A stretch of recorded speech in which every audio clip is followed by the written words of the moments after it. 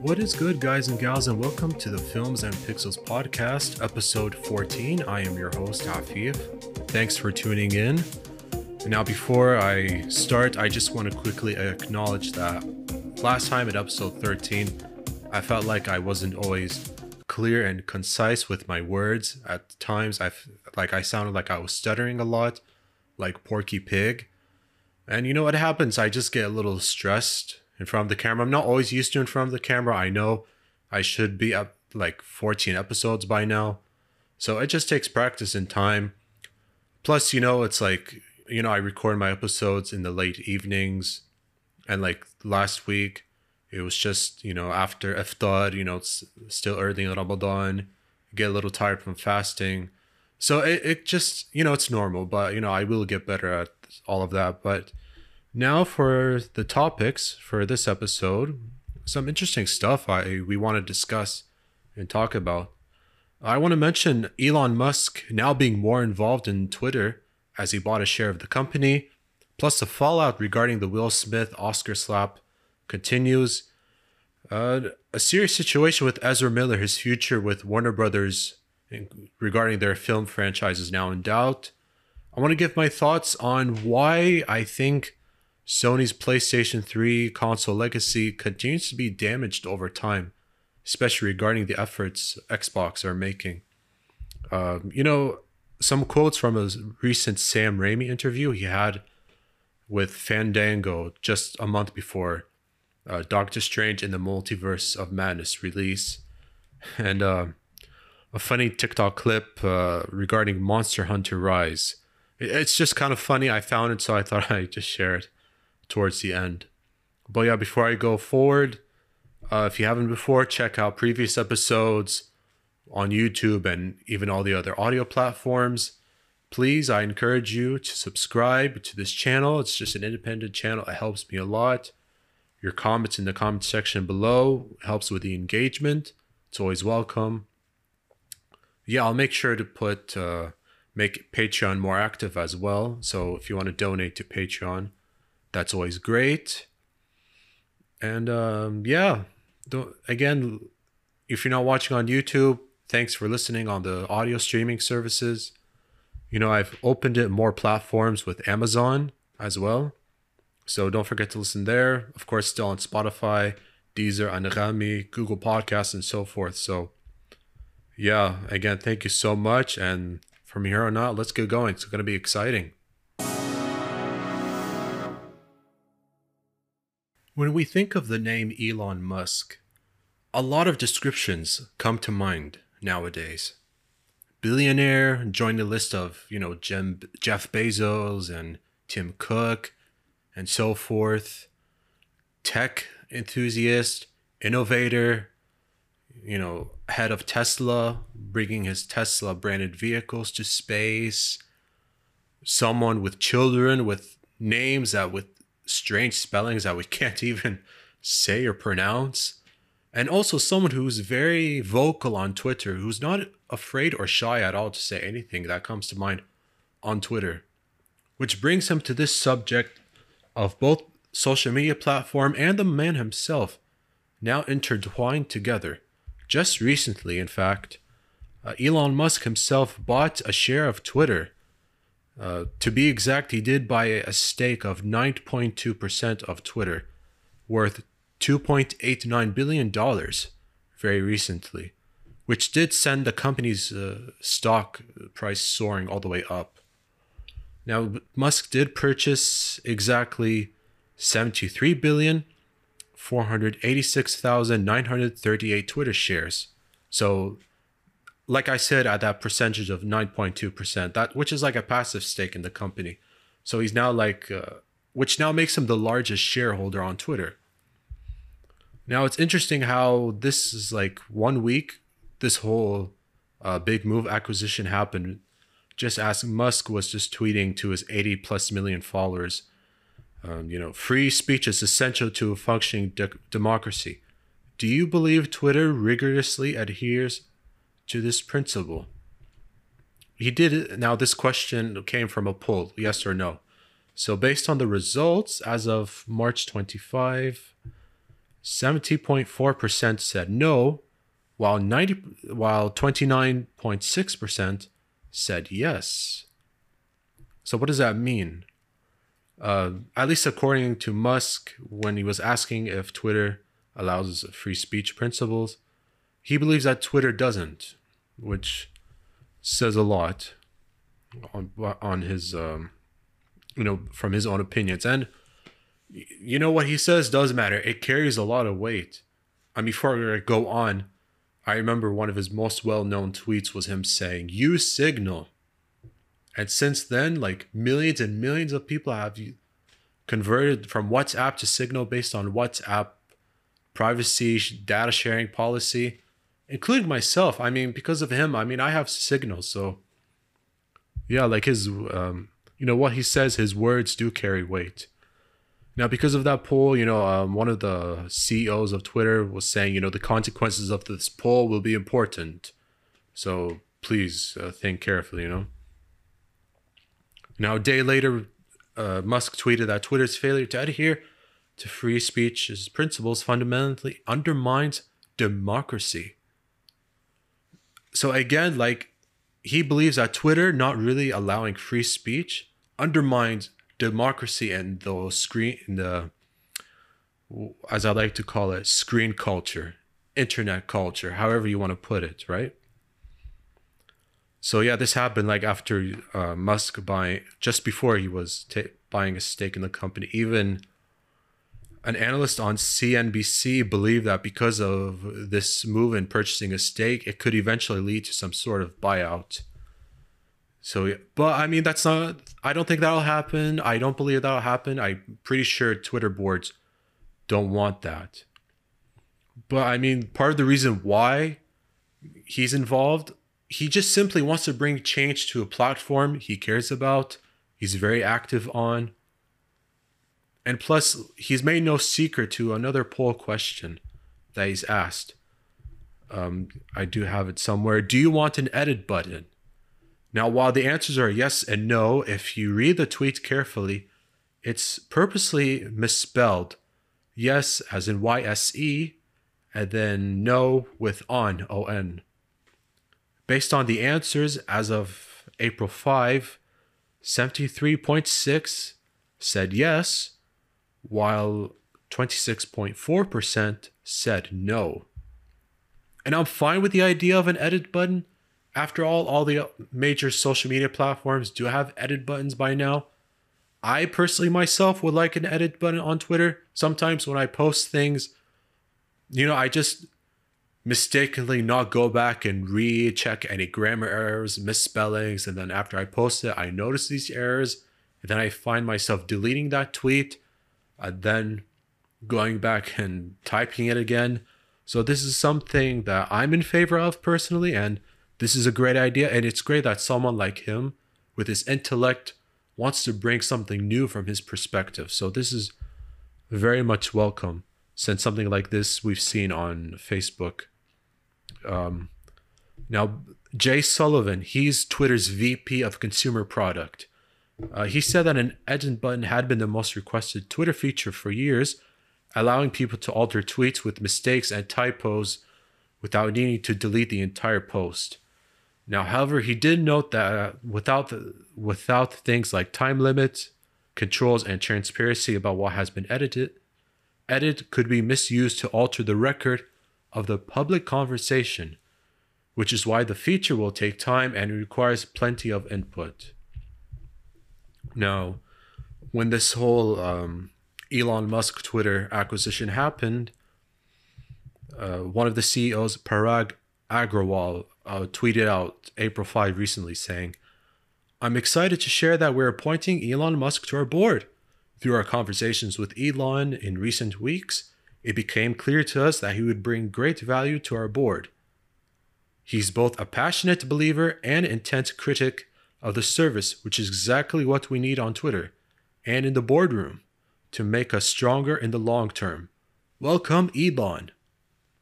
Based on those tweets, Twitter CEO Jack Dorsey did have to say this: "I'm really happy Elon is joining the Twitter board. He cares deeply about our world and Twitter's role in it. Parag and Elon both lead with their hearts, and they will be an incredible team. So yeah, all the vibes are very good, very positive, and this is a very good step forward. I think there's also, I found a statement as well. The company will appoint Mr. Musk to the company's board of directors to serve as a Class 2 director with a term expiring at the company's 2024 annual meeting of stockholders, reads the SEC Form 8K.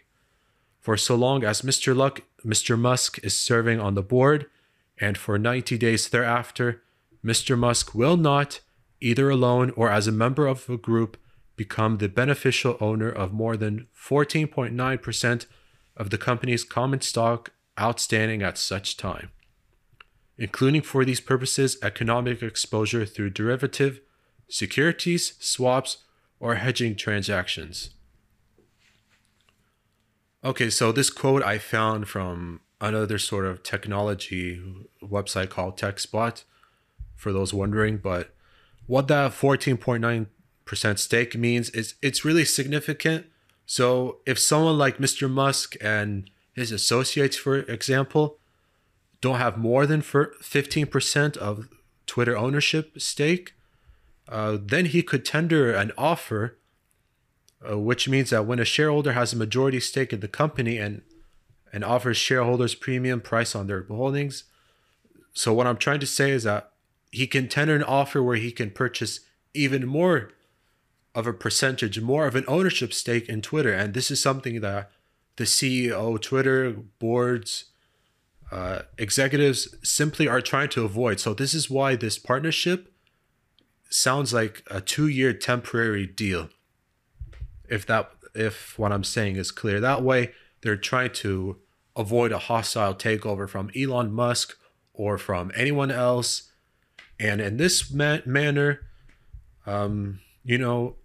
despite someone like him being active on Twitter, it's a good thing that they're avoiding any sort of controversy or mistakes or any sort of intense situations because of that whole edit button that he asked about. And I'm glad that he's very vocal about it. Twitter.com's account said this. Now that everyone is asking, yes, we've been working on an edit feature since last year. No, we didn't get that idea from a poll. We're kicking off testing with Twitter Blue Labs in the coming months to learn what works, what doesn't, and what's possible. I know it sounds so simple, like of course just insert it. I would be more than happy for a Twitter edit button. But I mean, like when there's a Twitter thread that things could be edited and changed, and then I get it, like a conversation may be seen or perceived differently. But because we're common to auto types, autocorrects, misspellings, mispronunciations, and then everyone will see it differently, react differently, like, oh, no, I meant to say this and that. That's not what I meant. That's not what happened. So I'm just glad that someone like him, who has been really a big innovator, a big leader for Tesla, now has something to contribute for Twitter. And I was remembering, I think it was sometime last year, they had something called Fleet, kind of similar to Facebook, Instagram stories. And I used it one time, but it's unfortunate that it stopped. So hopefully, from his own perspective, he brings more to Twitter than what we have seen now going forward.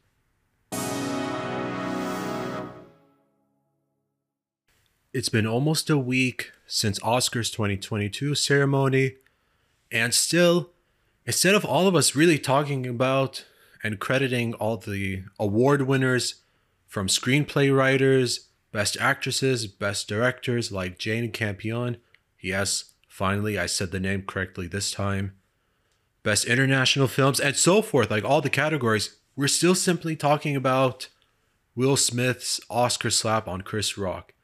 We're talking about that more than simply him winning the best Oscar for King Richard and being the 5th black actor alongside 4 other legends. Like I mentioned before, Forrest Whitaker, Sidney Poitier, Denzel Washington, and, oh man, I can't believe a 4th name left my head, but I know I mentioned it. I'm sorry if I forgot.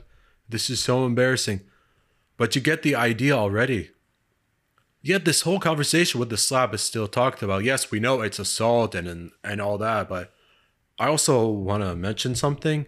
If you haven't read a column written by Karim Abdul-Jabbar talking about what his actions did more than just hitting someone, I recommend reading it. It's interesting from his perspective on how he thinks like someone like him is sort of an insult to women and all African Americans.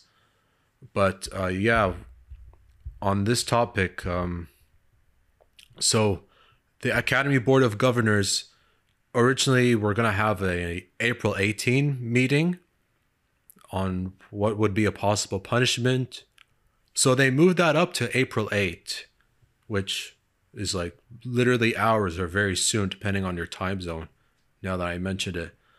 A letter the Academy published from President David Rubin was obtained by Variety.com. I'm not going to read the whole thing. I'm just going to skim through, just say a few things like, just addressing possible sanctions for Will Smith's actions. Saying like, okay, moving it up from the 18th to the 8th. Going to speak with him based on his actions March 27.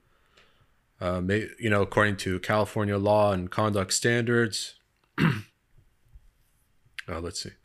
Providing Mr. Smith 15-day notice when actions could be taken because of his resignation, suspension, or expulsion are no longer a possibility. So finding best interest for all to handle the situation going forward. Arranging a meeting around like 9 a.m. on their time. So yeah. The concerning part to me is saying expulsion or suspension no longer a possibility.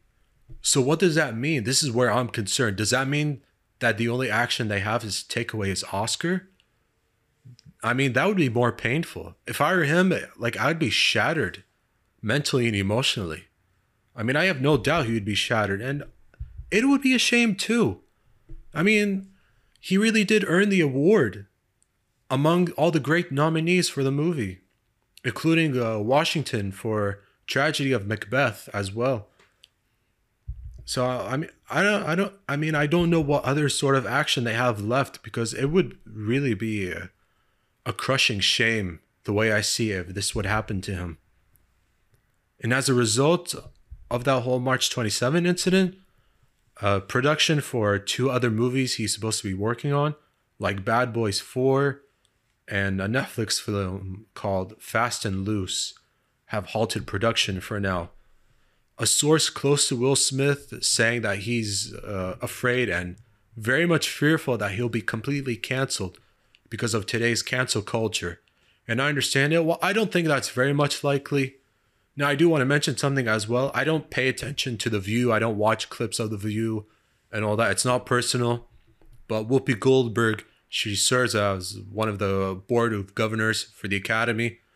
She made sure that the situation remains calm. Like everyone, even Michael Bay, I mean, he's worked with Will Smith before on 2 Bad Boy films. He's tired of the topic as well. But yeah, like Whoopi Goldberg was also saying, like he'll still find work. He'll still find acting work, producing work, and so forth. So he'll be fine in terms of career. His image and popularity, yes, obviously has taken major damage. And so I think now he has to go through the process of healing himself, I do think, but it's really a shame. I just find the whole situation weird. I mean, he says that G.I. Jane joke.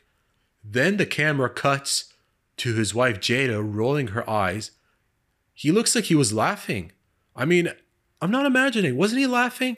I could have sworn like on that video clip, he was laughing for a moment. And maybe because she didn't like the joke, he gets all mad, slaps him. Come on, bro. Dude.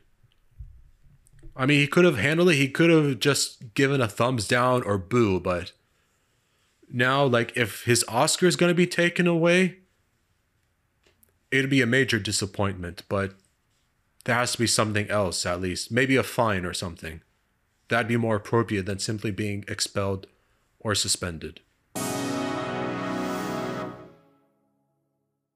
All right, guys and gals, it seems that right now we have an ongoing situation with Ezra Miller that's going on between Ezra Miller and Warner Brothers.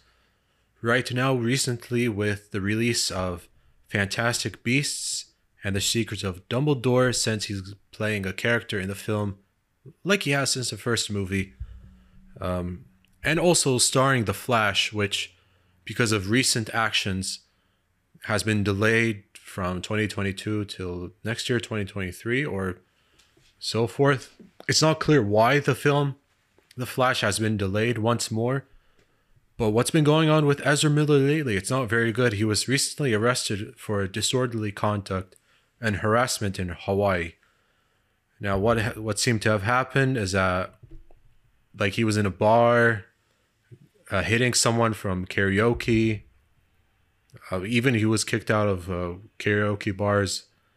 This happened from a physical confrontation with patrons at a bar. So this is like already a list of strange, concerning incidents, and this isn't his first one. Before I go forward, like, I do want to mention that whole story. It happened in Hawaii, and after that whole thing, he was let out from bail. I think $500,000 or something. He suddenly sneaks into a room of a couple, who had filed a restraining order against Miller, accusing them of assault. He goes into a couple's bedroom, steals wallets, credit cards, debit cards, bank cards, passports, driver license, social security cards, among items. So this is just crazy. Even Miller, like, threatening to kill them and bury the man's wife. So it's just crazy, this outburst of behavior on top of a 2011 incident where, as a passenger, he was arrested for drug possession. At first he was charged, but then it would seem like probation or something like that.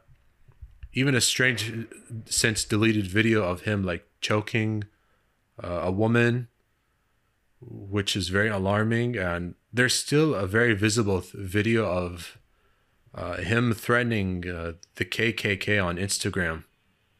So that's not a very good look. Regardless of his good intentions of combating racism and, fighting racism and all that, just threatening people on Twitter, it's not Instagram, it's just not a good look on anyone, So with all these incidents, plus reports of Miller having meltdowns throughout the production set of The Flash, again, another reason that things don't look good for him. A story broke that Warner Brothers executives had like an emergency meeting with DC, since he is casted in both major IP films. It seems that they agreed to hit pause on any future projects involving Ezra Miller. And his behavior shows that he's like someone with heavy drug use, but there's no evidence. No evidence to the contrary. He's not someone that has a lot of drugs, taken drugs, abused drugs, and all that sort of stuff. So it is concerning that there have been reports that he's had frequent and multiple meltdowns during the set of the DC comic books film. Now, as we thought that they would hit pause with both companies and the actor, now, hours ago, and it's a good thing I'm recording this episode, because an update was revealed as a source from the studio told IGN.com, refuting a report from Rolling Stone saying that there was no such emergency meeting that took place, and dismissing claims as exaggeration. So now it sounds like, from reports of an emergency meeting on how to deal with Ezra Miller, to nothing really, no sort of traction happening with someone with concerning behavior of emotional outbursts and arrests, of attacking people and so forth. I mean, you think that, some sort of,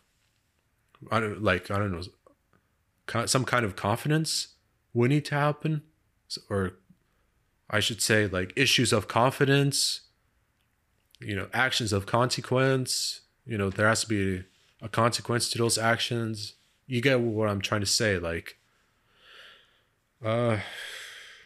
it's not looking really good. There's so much talk on this Flash movie. The only thing I've heard about the film, more delays. We know there have been COVID delays, and then there's incidental delays. So yeah, right now things are not looking good for Ezra Miller, just to summarize all of that. And it's a shame. I just wish for the best. Whether you liked his portrayal of the Flash or not in Zack Snyder's Justice League, you just wish for the best at the end of the day, right? I mean, I'm pretty sure his fans do. Alright guys and gals, for this topic, this is something that me personally, I'm very excited and looking forward to really talking about, because we're like a month away now when you think about it, for the premiere of Doctor Strange in the Multiverse of Madness. Other than COVID delays, I'm just glad we're almost here. We've seen trailers. By now, there was recently like a short 1-minute trailer that premiered online. So it's a good thing that there's also like IMAX posters, Dolby posters, some really interesting artwork. Honestly, it's amazing to see. Like in the beginning, the director of the first movie, Scott Derrickson, I think that's his name, Scott Derrickson, was originally meant to come back and direct this film. Because of creative differences, unfortunately, between Derrickson and Marvel, Kevin Feige, both parties went their separate ways. But this is why I'm more than happy that someone like Sam Raimi got on board, as someone who is a fan of comic book films, especially, obviously, Spider-Man, and someone who's great with horror films like Evil Dead and all those other horror films. He's perfect for this job. I just thought, like, I'm glad he's on the job. He's perfect. And I'm glad, like, he's the one pursuing the project. And based on the trailers, I'm very much pleased. And I'm definitely looking forward to it. I'm excited to see the surprises. So from a recent interview he had with Fandango, there have been a bunch of quotes that I have that really caught my attention. But I want to start with the big one before I go with some of the other details. He was asked on, if, ahead of the Multiverse of Madness film, about Tobey Maguire, his thoughts on Tobey and No Way Home. Of course, Raimi loved seeing Maguire in No Way Home, and said like he'd be happy to work with Tobey Maguire again, with this quote: "I've come to realize after making Doctor Strange that anything is possible. Really anything in the Marvel universe, any team-ups. I love Tobey. I love Kirsten Dunst.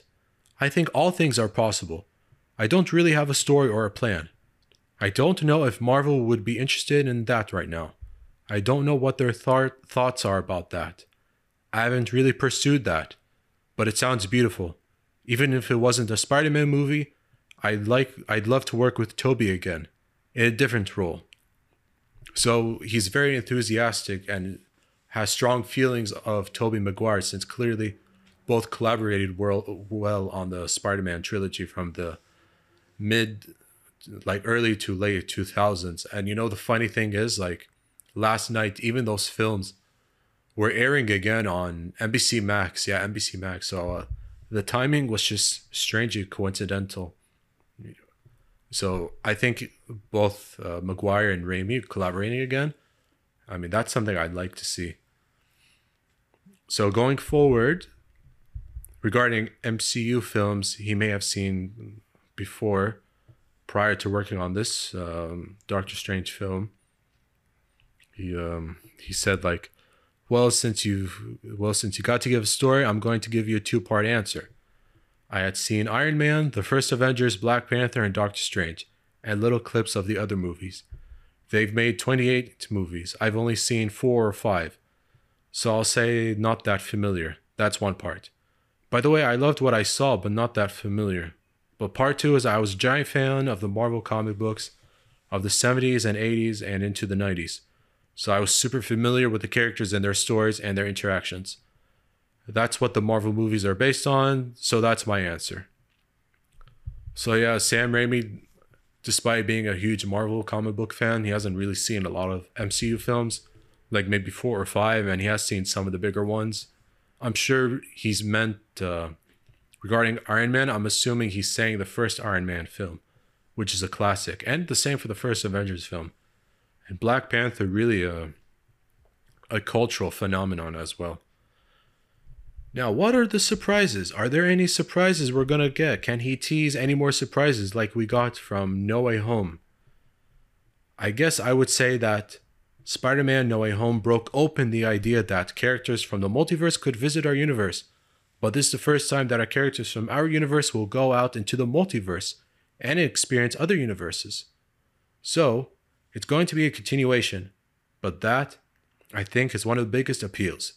Finding other realities, and how they rhyme with our own, or how they are completely the opposite, or variations thereof. I think therein lies the interest of this picture. Okay. So yeah, I'm looking forward to seeing different variations of Strange and Wanda. And yeah, a new character was teased, America Chavez. I was going to say America Chavez. I don't know the name of the young actress who plays her, but she's supposedly like an interdimensional hero going from dimension to dimension. And the trailer, we saw like a big giant creature. It really looked so much like Shuma Gorath, but because of naming rights, for some strange reason, that's not one of the villains. In the movie, it's kind of weird. I don't even understand the whole issue, but whatever.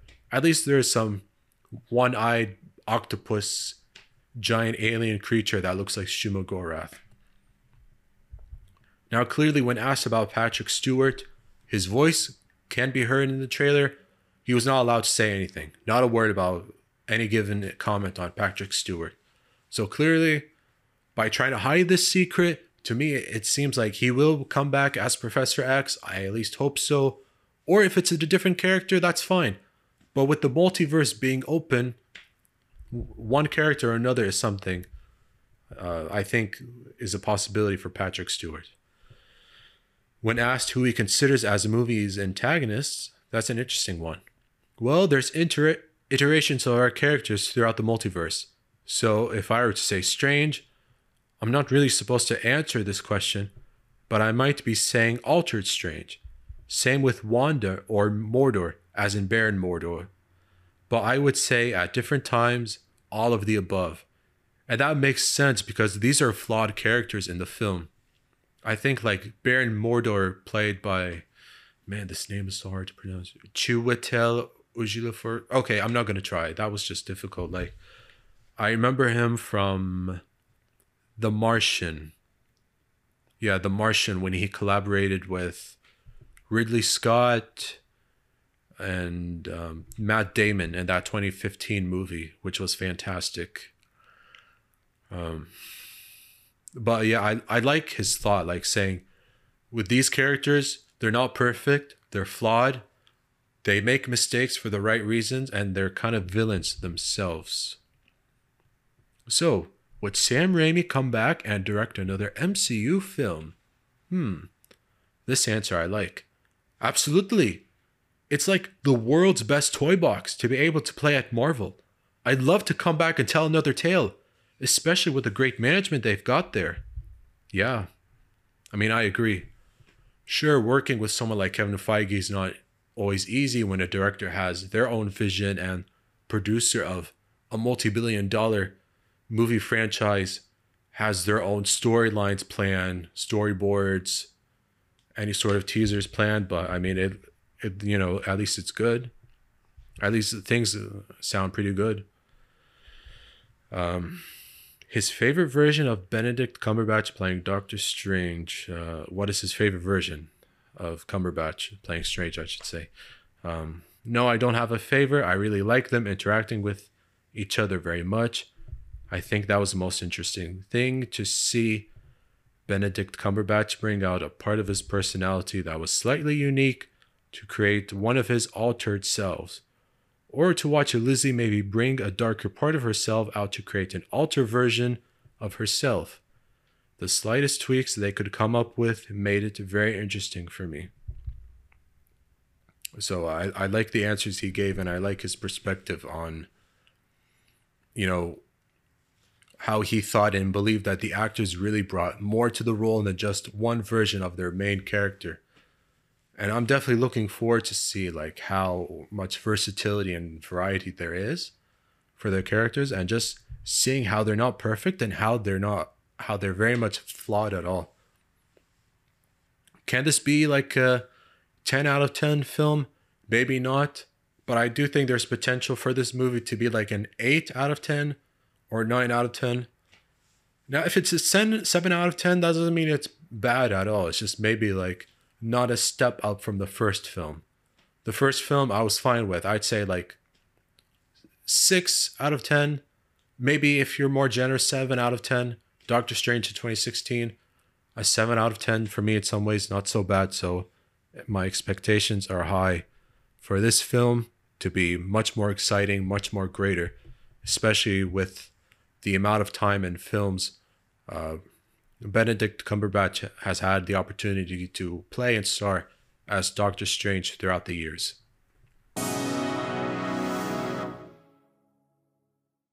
So recently, when Sony announced on their blog post about the PlayStation Plus tiers, now it was meant, assumingly, with some positive reaction, some minor criticisms based on the price tags, different prices of the different tiers, and what's offered.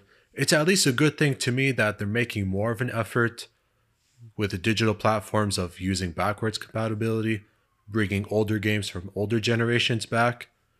If there was one reaction that surprised everyone, is that their second handheld, the PS Vita, their gaming library of Vita games, not coming back at all. And I understand that based on the commercial failure of the Vita, I think selling 14 million, something like that. So probably their biggest failure, unfortunately.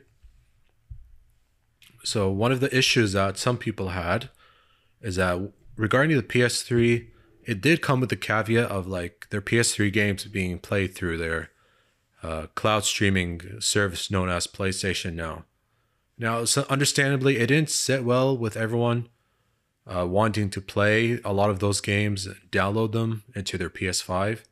I get it, requiring a stable internet connection. Or for some territories, PlayStation Deluxe as well. So it's sort of the same thing, but for different regions, different countries. And yeah, like, it's not exactly shocking. It seems like nowadays more than ever, trying to emulate the PlayStation 3 is difficult. You know, this is like a mistake that I think is haunting Sony for how they build it up and kind of develop their PlayStation 3 architecture system known as the Cell processor when it was revealed in 2005, but was released later in 2006. So, and the Xbox 360 was out in 2005. And it was met with a lot of skepticism because of how difficult it is for developers to work on the system and code and program their games, which is why the 360 has always been looked at as the easier system. And look, let me be clear on something. I'm not anti-Sony. I don't have any issue with Sony games, Sony pictures, or anything. I'm just mentioning some of the business decisions at that time. The leadership for SIE, Sony Interactive Entertainment, was completely different that time for PlayStation. Now with Jim Ryan, head of the franchise, head of the organization. Before Jim Ryan, there was Sean Layden, and even before Sean Layden, who put the brand in the right direction from the early mistakes of PS3, there were other people in charge. I think one of them, of course, was Ken Kutaragi, still on board, and there were other people as well that helped with the architecture of the Cell processor for PS3. It was supposed to be really innovative and powerful, and it was, but it was just extremely difficult. And to make things worse, I think like a 20 gigabyte model in 2006 was like $500, and an 80 gigabyte PS3 costed $600. Obviously more expensive than Xbox 360, released 1 year prior in November 2005 as well. So it's just crazy when you think about it in perspective. A PlayStation 3 in 2006 costed $600 in comparison to a PlayStation 5 or an Xbox Series X costing $500. I mean, that's just absurd and kind of atrocious as well. So there were some early mistakes regarding with how Sony, the heads and the CEO kind of handled the PS3. It's a console I like. Now, for what it's worth, I have the super slim model. I know there's like that disc tray, and I know that also, in my opinion, the slim is more aesthetically pleasing, but I'm fine with the super slim for a couple of reasons: how it fits into the entertainment stand, the size, and also how I can easily open the slot, take out the hard drive, and replace it. So that's a good thing for me as well. Since then, like there have been many of the classic major exclusives for the PS3 that have been remastered for the PS4, a console that developers saw as much easier to work with and develop, you know? And unfortunately, regarding the remastering process of games, whether it's Uncharted or especially The Last of Us or Wipeout or God of War 3, just a few examples, it took a lot of time, patience, resources, and seriously, the hard work for them was exhausting. I mean, it would have been more simpler. The job would have been less difficult if instead it was just simply like re-releasing as like a port or updating the game code up to the modern standards as an easier way instead of remastering again and having people buy them. Now, again, like if you buy them again at a much cheaper discount, that's okay. At least it's not like your money's being ripped off. But I mean, like, you know, the best example I can think of, The Last of Us, it got remastered. When it did, it was amazing, perfect, 1080p, 60 FPS, critically acclaimed, one of the best for the PS4. And then when they did the part 2 towards the end of the generation, and also around since like PS5, sorry, when PS5 came out, updated the game so that it can be ran at 60 FPS, but I think at 1800p or 1440p resolution as seen on the PS4 Pro. So it's good that there's been a much more simpler way for developers on the PS4 system or even on the Xbox One instead of, you know, because they're both new gen, next gen, last gen systems, similar specs, architecture, making it easier for developers to sort of like upgrade the game, of course, through free next gen upgrades, or update them to code, better resolution, textures, lighting, shadows, frame rate, all that sort of stuff. There's still the remaster, but now there's just a much easier way instead of making it so exhausting because of the hardware inside is different. Look, I'm not an expert in what is that, how teraflops and gigahertz and CPU and GPU and all that sort of stuff. But just like reading the specs, I mean, it's clear how one is improvement over the other. But I mean, like, while I do think the remastering effort is worth it, it would have been much easier if things are different. And it shows Microsoft's commitment now to preserving classics. We've seen now with the Series X and even Series S. I know that the Series S has no disk drive, but you know, even with the Series X, it goes like all 4 generations, not just for the new games. Obviously, Xbox One games. You know, if you're someone that buys an Xbox Series X and you just want to go ahead and buy a bunch of Xbox One games, you're not wrong. You know, it's really the best way to play all these Xbox One games. Much more stable frame rates and much better and cleaner resolutions and all the taking advantage of the extra horsepower. It's much better way. Plus, with the SSD inside, much better loading times, less exhausting loading times, like less than a minute, you know, or even not even 30 seconds for some games, like major long open world games taking like a minute and a half, and you're just waiting for like what, 30 seconds, 20 seconds, for example, for loading times. So that's a major advantage. Why I think it's a smart idea just buying the console and then buying some old games. And of course, even like the Xbox 360 games, you know, a lot of them are major classics and, you know, golden hits as well. And with the One X system, like some of them have been like updated to maybe stable performances, better lighting, just higher resolution. So those games in some ways have been updated to sort of like, they still look like something from 7th gen, but just make them a little bit better in some ways. The graphics look the same, but just better resolution and all that good stuff. So I'm not trying to sound like anti-Sony. I just think some of the decisions made in the past have sort of haunted them, and it's hurting them in a way that when they want to, bring older generation of games forward for nostalgia, the task for them has become more complicated and more difficult than it should be. Whereas Microsoft has found solutions. While not every game from Xbox and Xbox 360, the first two consoles, not every single game has been backwards compatible for the newer systems, at least a huge list, and there's a huge library of them now available. So of all the console manufacturers, credit goes to Microsoft for making more of the effort. At least, like, I'm glad that Sony made this PS Plus tiers announcement. But it is strange, like, for them, while placing them in different tiers and one costing more and more than the other, the task for them has been really more difficult than it should be. But now they have to live with the consequences of what those before them have done and the mistakes that have been made.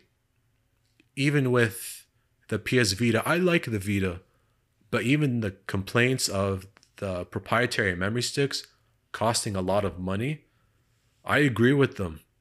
They're right. I mean, all those people getting upset at the memory stick costs are right, and that's why I think the Vita sales really hurt them bad.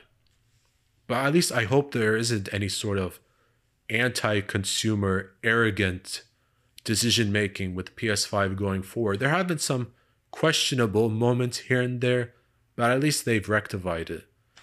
Still, it would be ashamed if, in terms of decision making and, business acumen, that Sony goes backwards. It really would be a shame based on the goodwill they've built on the PlayStation 4.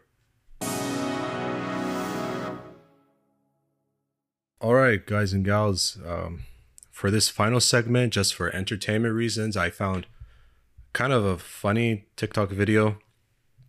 It's related to Capcom having a funny, amusing way of promoting Monster Hunter Rise. Before it came out on the Switch, and January was out for Windows. Some video with like puppets or something. It's kind of amusing, and it's like for 46 seconds. Normally I wouldn't do this sort of thing, so I'm kind of fearful of copyright claim. If so, I'll try to resolve it. So yeah, here comes a couple of strange puppets.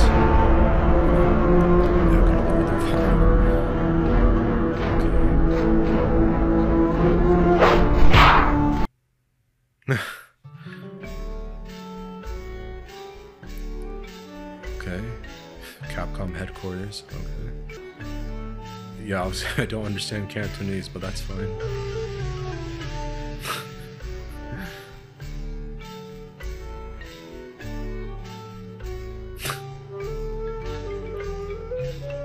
Sorry. I don't even know what's happening, but it's kind of funny.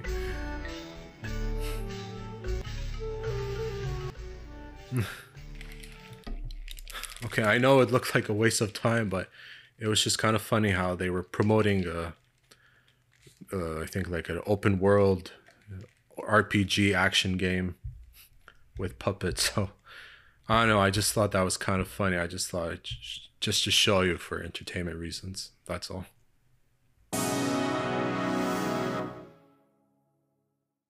All right. Yeah, we've made it to the end of this episode for the Films and Pixels podcast, episode 14. That is all for today. If you have watched and listened from beginning to end, thank you so much. And if you haven't done so yet, please subscribe to the YouTube channel, like and follow the social media websites, and leave the comments. Thank you so much. It would mean a lot to me if you've done so, as this does help grow an independent channel like mine. So yeah, any good comments you have would be very much appreciated. Peace out from now until next time, and thank you very much.